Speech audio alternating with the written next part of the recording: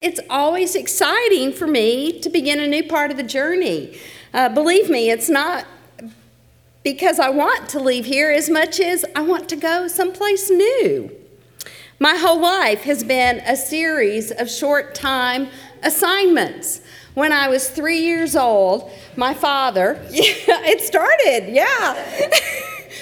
my father got a new job in Dallas, Texas. Not a big deal to you, but we lived in Detroit, Michigan. So moving from Detroit to Dallas set the tone for my life. I've been moving from one spot to another ever since.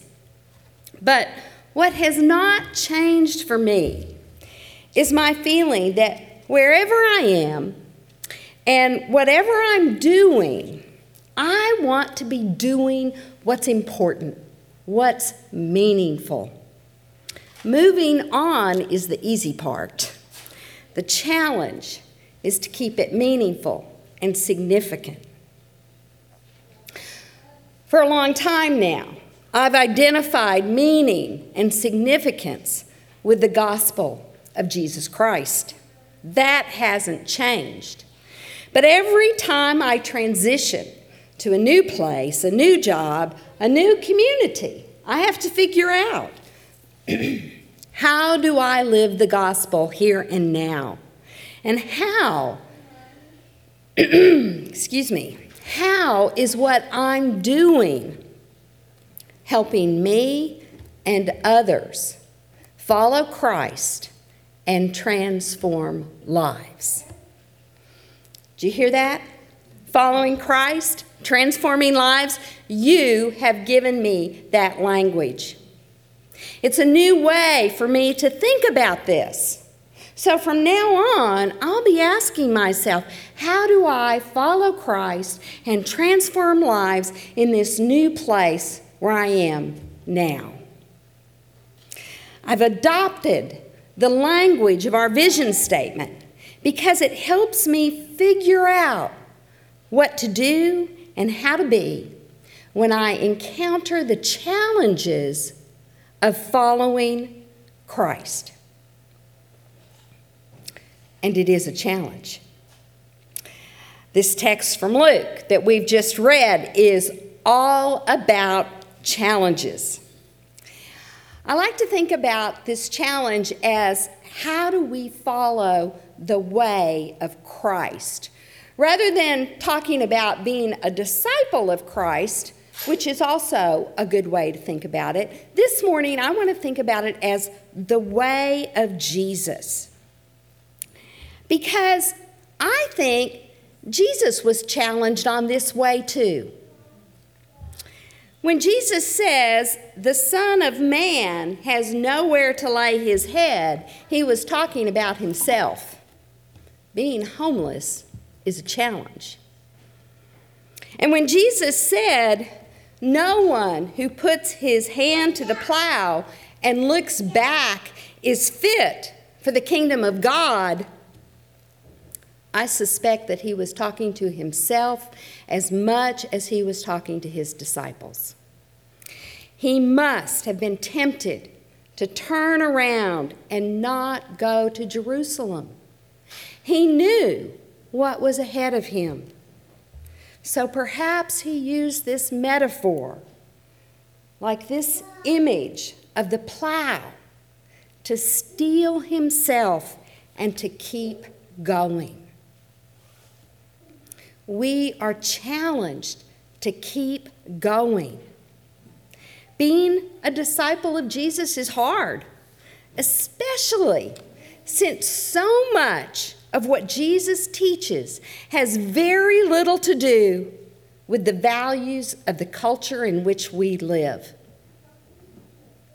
The way of Jesus is very different from the way our culture teaches.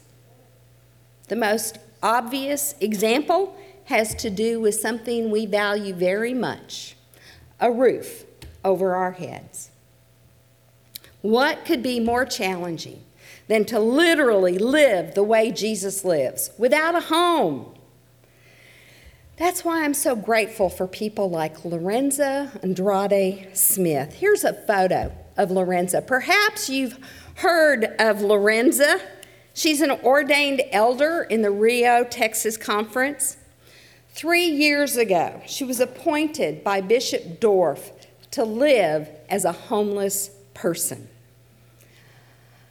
I had the opportunity a few months ago to have lunch at a table with other clergy friends and with Bishop Dorff. And we asked him, how did you do this? How did you appoint Lorenza to this ministry of being homeless? And so he told us the story of the conversation they had when she came to him and asked for this appointment. Well, how are you going to live? He asked her. Like a homeless person, she said. Well, how will you get paid? He asked. I won't, she said. Every time Bishop Dorff asked Lorenza about how she would take care of her material needs, she replied that she would do so in the same fashion as other homeless people do. Many have been able to follow Lorenza on her 3-year journey via Facebook. She has thousands of Facebook friends. You can friend her too. And she's honored us by posting the joys and the challenges of her 3-year journey. The first year, Lorenza divided her time between San Antonio and Austin. She learned how to be homeless right here in Central Texas. The second year, she traveled all over the United States. And the third year, she traveled all over the world. She has slept under the stars in Alaska and Greenland. Here's a photo of her in Greenland. These are some of the homeless friends that she made while she was in Greenland. They slept under the stars too. She's lived with the poor and homeless in India. She's walked the Camino de Santiago with other pilgrims in Spain. Because of Lorenza's ministry these past 3 years, all of us will continue to learn for years to come from her about how to identify with the poor and the homeless as Jesus did.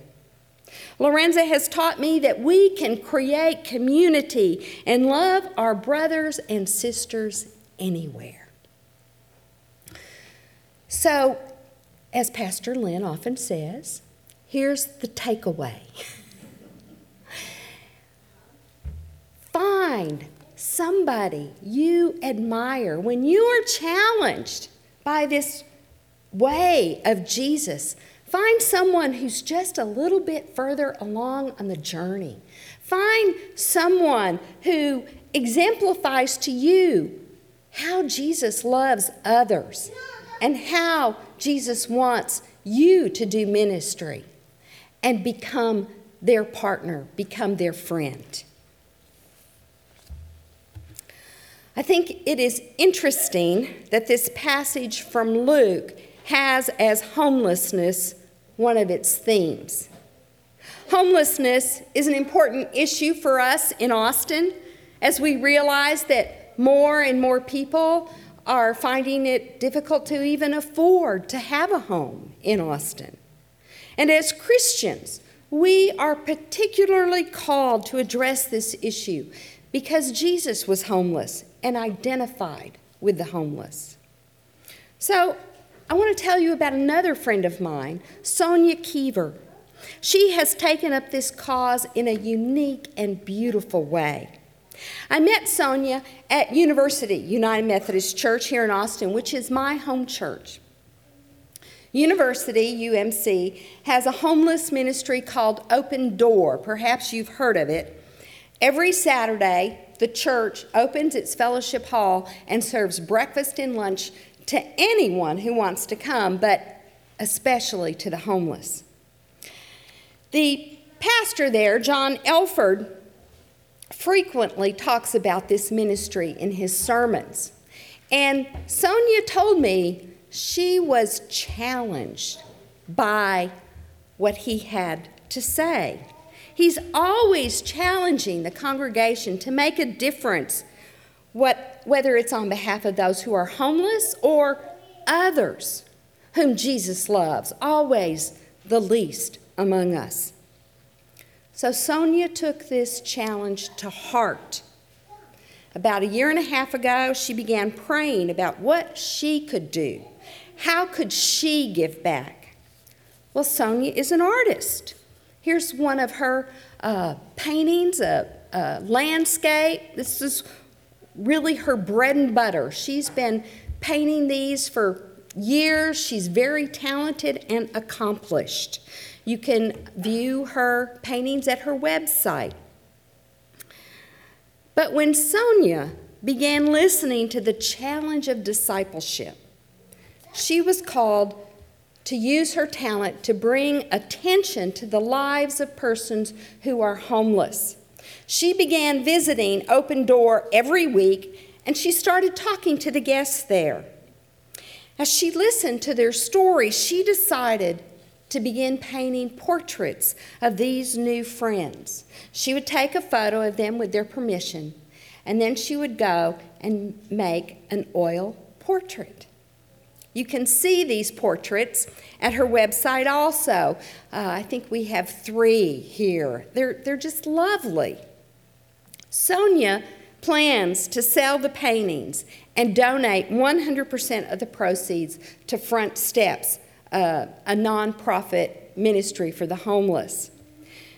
But what is just as important is that Sonia has helped those of us who view her paintings and listen to her stories realize the humanity of persons who are homeless. She says that this experience of meeting, listening to, and painting the portraits has changed her life. She has a compassion and love for persons who are homeless that she would never have discovered if she had not taken on this project. And she says to anyone who talks to her, I hope when you look at my paintings, you will see the hope, the humanity, and the beauty of these people as I do, and that you will be moved to help. So Sonia devoted a whole year of her painting life to this project. She's completed 31 portraits. And this fall, there will be 5 events at which the paintings will be shown, offered for sale, and at which Sonia will be there to tell the story of this year. And I think there's some information in your bulletin about a website which will give you more information about that. So here's the takeaway. When you find yourself challenged to follow Jesus, listen to that challenge. That's what Sonia did. She listened to the challenge, and then she looked at herself and the gifts and the talents that God had given her, and how she could use those gifts and those talents to live out and become the person God intended her to be, one who loves the people whom God loves. That's what Sonia did, and it changed her life. So I'm not suggesting that this is easy to do what Lorenza or Sonia have done. Following Jesus is not easy. It's a challenge. But in the text from Luke, Jesus points out that one of the reasons we are challenged in our desire to follow his lead is because it's so easy to be distracted. And this is something I know something about, being distracted. You can hear this in the text when Jesus says that it seems, Jesus talks about actions that seem to be very important. actions like burying your dead father and saying goodbye to friends and family. And it seems like in the text that these actions aren't acceptable if you want to be a follower of Jesus. But Jesus is the master of hyperbole. And I believe that these are things that he is saying to make a very important point. Not that you shouldn't take care of your family, but Jesus is saying the most important thing is doing the will of your Father in heaven. That's the most important thing. And nothing, not even relationships with your family, is more important than fulfilling the purpose for which God created you. So, as I said, I'm very familiar with these distractions. It is very easy to get away from following Christ and transforming lives. I've been asked over and over again, what are you going to do when you leave here, Nancy? I've replied with a variety of answers. They're all true. Hang out with my grandchildren, return to my home church, University UMC, pursue my interest in neighborhood organizing for the Democratic Party, travel. I want to try yoga. I'm going to do all of these things. But the most important thing I'm going to do is to continue to follow Christ and transform lives, and I have you to thank for that. Before I came here a year ago, I had spent almost 8 years away from pastoral ministry. And during that time, I became distracted. I fell out of the habit of daily devotions, of studying Scripture, and of participating in a weekly covenant group. This year, I have renewed those habits, and I do not intend to let them go again. Now, I never fell out of the habit of regular worship attendance, but that's just not enough for me. I need more. I found that the challenge of following Jesus and transforming lives can only be fully lived when we are deeply rooted in the presence of Christ. Yes, through the fellowship of other believers in worship and service, but also through daily prayer and by studying the Word of God. And I thank you for helping me reestablish these practices in my life. These practices are what keep me looking forward and sticking to my goal of following Christ and transforming lives. But I realize that these practices are just where following Christ and transforming lives begin. The real challenge is actually living the life that Christ calls us to live. That's a life that is like His. That's a life that's dedicated to the way of Jesus. That takes even more commitment and focus. So I found some words from the World Methodist Social Affirmation, which I think crystallizes this commitment and focus to live the way Jesus lived. And these words are on our screen, and perhaps you'd like to say them with me as a way to make your own commitment to live the way of Jesus. We commit ourselves to take up the cross, to seek abundant life for all humanity, to struggle for peace with justice and freedom, to risk ourselves in faith, hope, and love, praying that God's kingdom may come. So that's a challenge. I think the most challenging word in what we just spoke is risk. When I came here a year ago, I felt like I was taking a risk. Not a big risk, but a risk nevertheless. I really did not know what my experience would be here. Well, because of my experience here, God is telling me to keep taking risks. God's not done with me yet.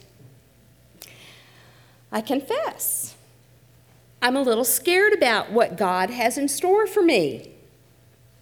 I don't know what the challenges may be, and I wonder, will I be able to fulfill them? At the same time, I'm looking forward to the great challenge of following Jesus in this next phase of my life. Nothing is more important. Thank you. Thank you so much for helping me refocus my life on Christ. That's good news to me. I hope it is to you too. Amen.